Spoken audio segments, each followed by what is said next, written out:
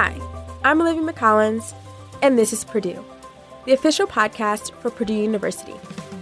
Our conversations and stories feature Boilermaker students, faculty and staff, and alumni taking small steps toward their giant leaps and inspiring others to do the same.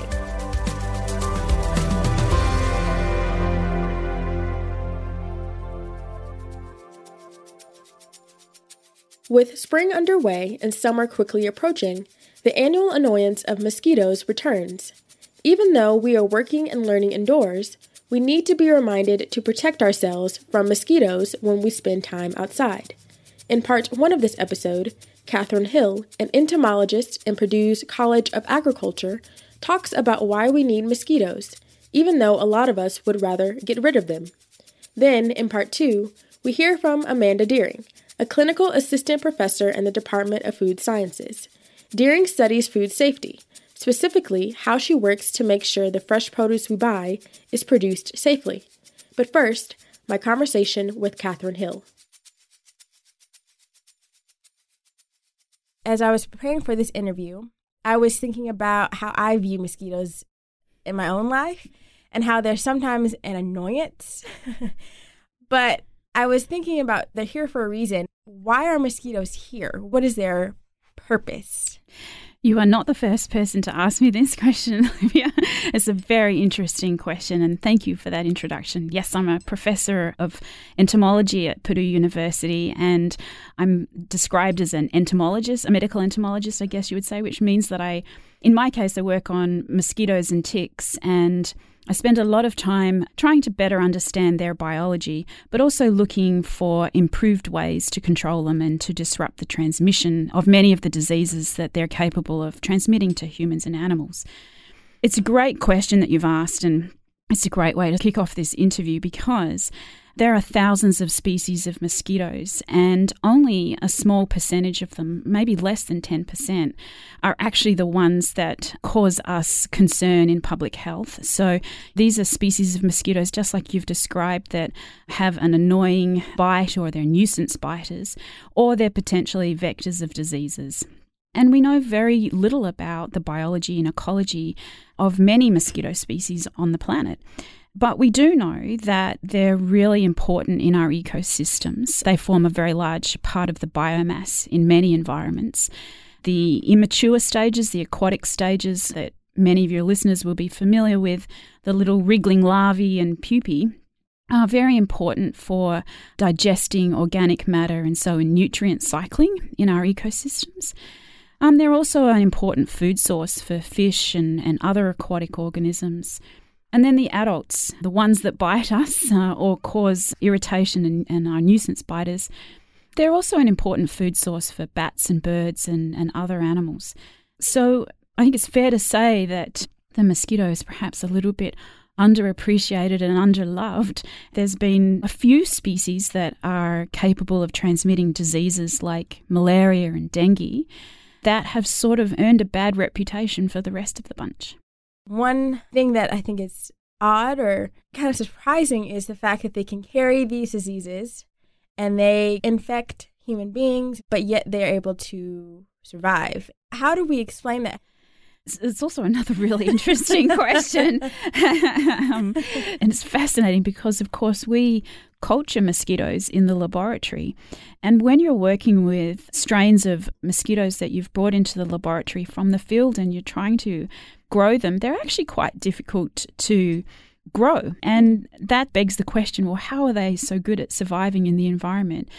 But they are. I mean, they've been evolving for millennia, and they are exquisitely adapted to the many different environments that they're capable of exploiting.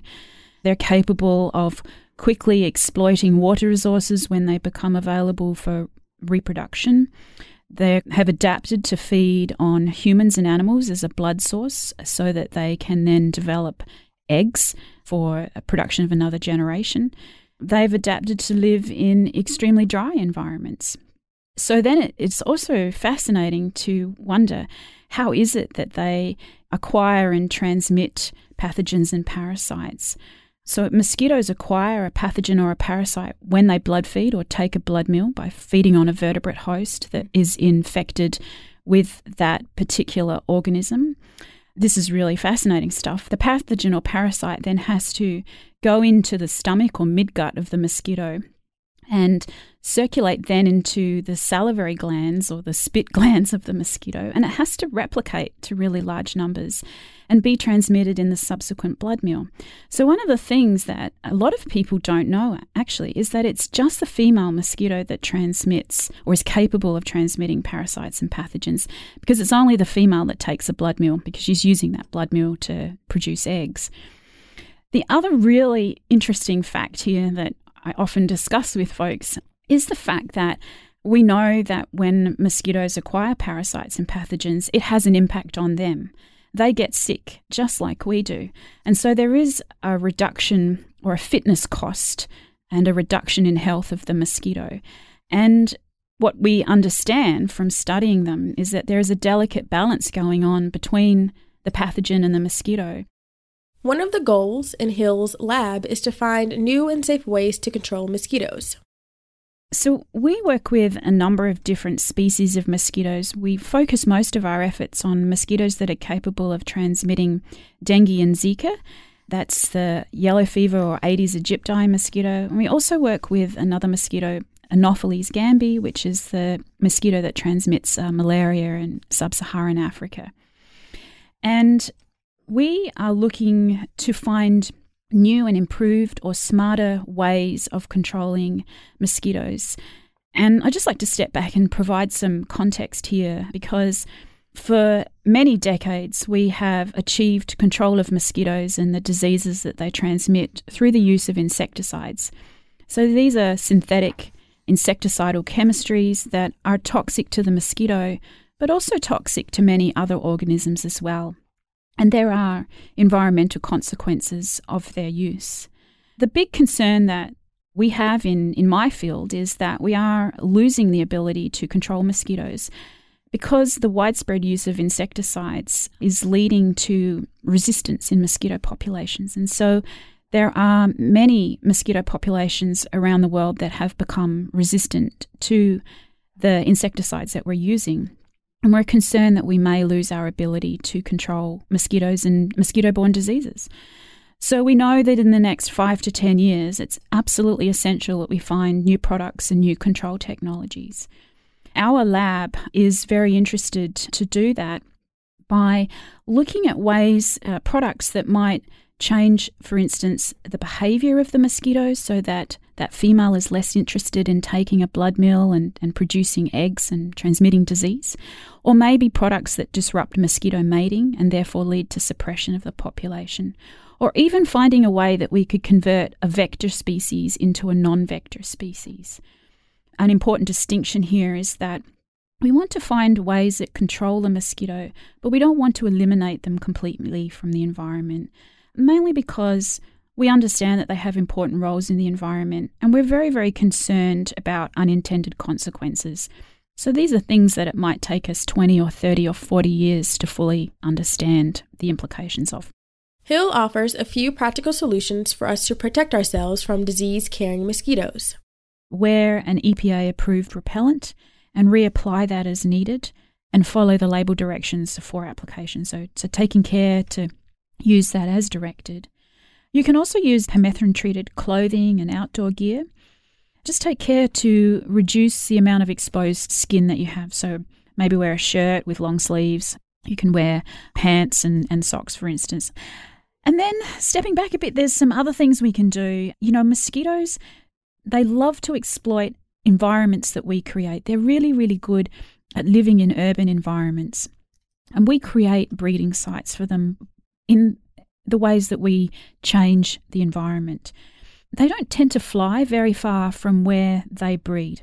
And that means that we can breed mosquitoes in our backyards and communities. And so one really simple thing to do is to also eliminate mosquito breeding sites around your house and in your community. They like to breed in very, very small amounts of water. So these are tiny. I mean, think about a bottle cap. You can get tens of mosquitoes growing from a bottle cap that's filled with water. So clean up around the house, check your gutters, make sure that they're not blocked. that they're draining correctly, turn over any containers like pots and pet dishes and make sure that they're not collecting water. And other things like filling in tire ruts. I mean, it's really easy when we're mowing yards and the ground is soft to create a bit of a tire rut. And sometimes those can fill with water, and we can just fill those in and eliminate that as a breeding site. So there's lots of things we can do.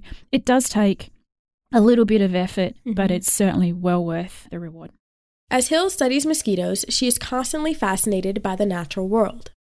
So there's a wonderful quote, and I think it's by Edward Wilson, who was on faculty at Harvard, and he said, "It's the little things that rule the world." And that's how I feel about insects. When you see them under the microscope, they're really incredible. Mosquitoes in particular, they're just so beautiful. I know that they're really annoying to you at night when you're trying to go to sleep and you hear that sound, and they cause annoying bites, and some of them, yes, they do transmit diseases. But under the scope, they are just so beautiful. Some of them have these really beautiful scales on their wings. Some of them are a blue-green metallic colour. They have these very delicate legs, and they're just so clever at what they do. Being able to find us. They're so tiny, but they can find us so easily. They're just a fascination to me.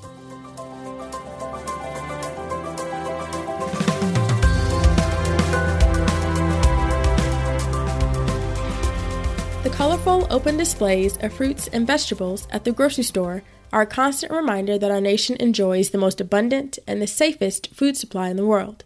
However, the current COVID-19 pandemic has raised many questions about the safety of fresh fruits and vegetables.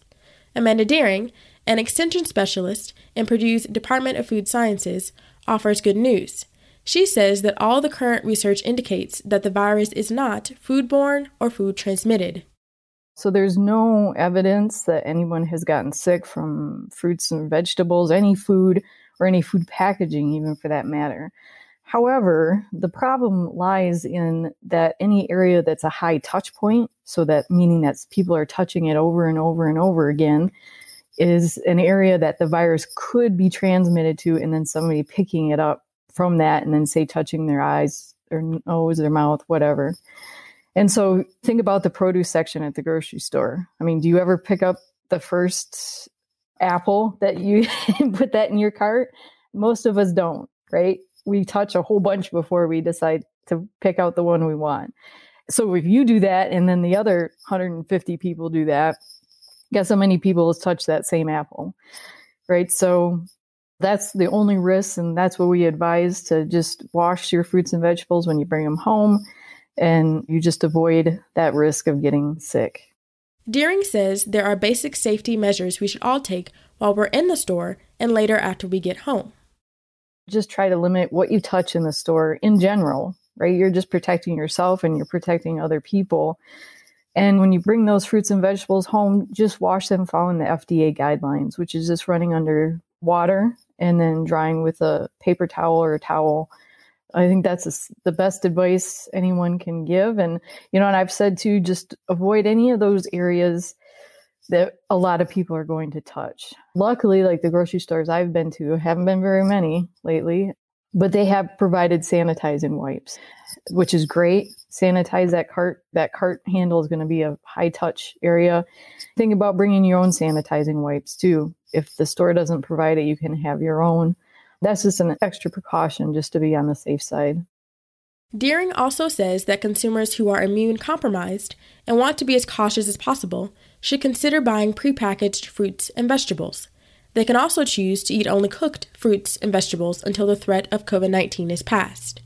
When she isn't talking about COVID-19 or working on research in her lab, Deering is meeting with Indiana farmers to help them understand and implement legal guidelines for harvest practices that protect our food from pathogens. As part of the Food Safety Modernization Act, one specific rule of that is called the Produce Safety Rule. And so this has really impacted how growers produce, harvest, hold fresh fruits and vegetables. And so now a lot of them are required to have this training. So we've been quite busy offering that. So that's part of what I do. And the other part is we still have a research program where we look at trying to understand some of these interactions that these human pathogenic bacteria have with fruits and vegetables. So currently we're trying to, and we've done some work in the past, but we're trying to understand what routes of contamination are actually the most probable or likely to cause contamination. So is it something if the seed gets contaminated, the leaf gets contaminated, the soil gets contaminated, trying to mimic some of these different contamination events and see how that results in that fruit or vegetable being contaminated at the end of the day at harvest. So I guess mostly what we try to do is just try to understand better how some of these things happen in the hopes that we're able to prevent them in the future. So saying knowledge is power, and that's kind of what we're doing. And in my position, then I'm able to transfer that knowledge that we gain directly to the growers. And that's what some of them say, that's the best part of their interaction working with Purdue Extension, is that we have that ability to do that. Thanks for listening to This is Purdue. For more information on this episode, visit our website at purdue.edu/podcast. There you can route to your favorite podcast app, subscribe, and leave a review. As always, boiler up.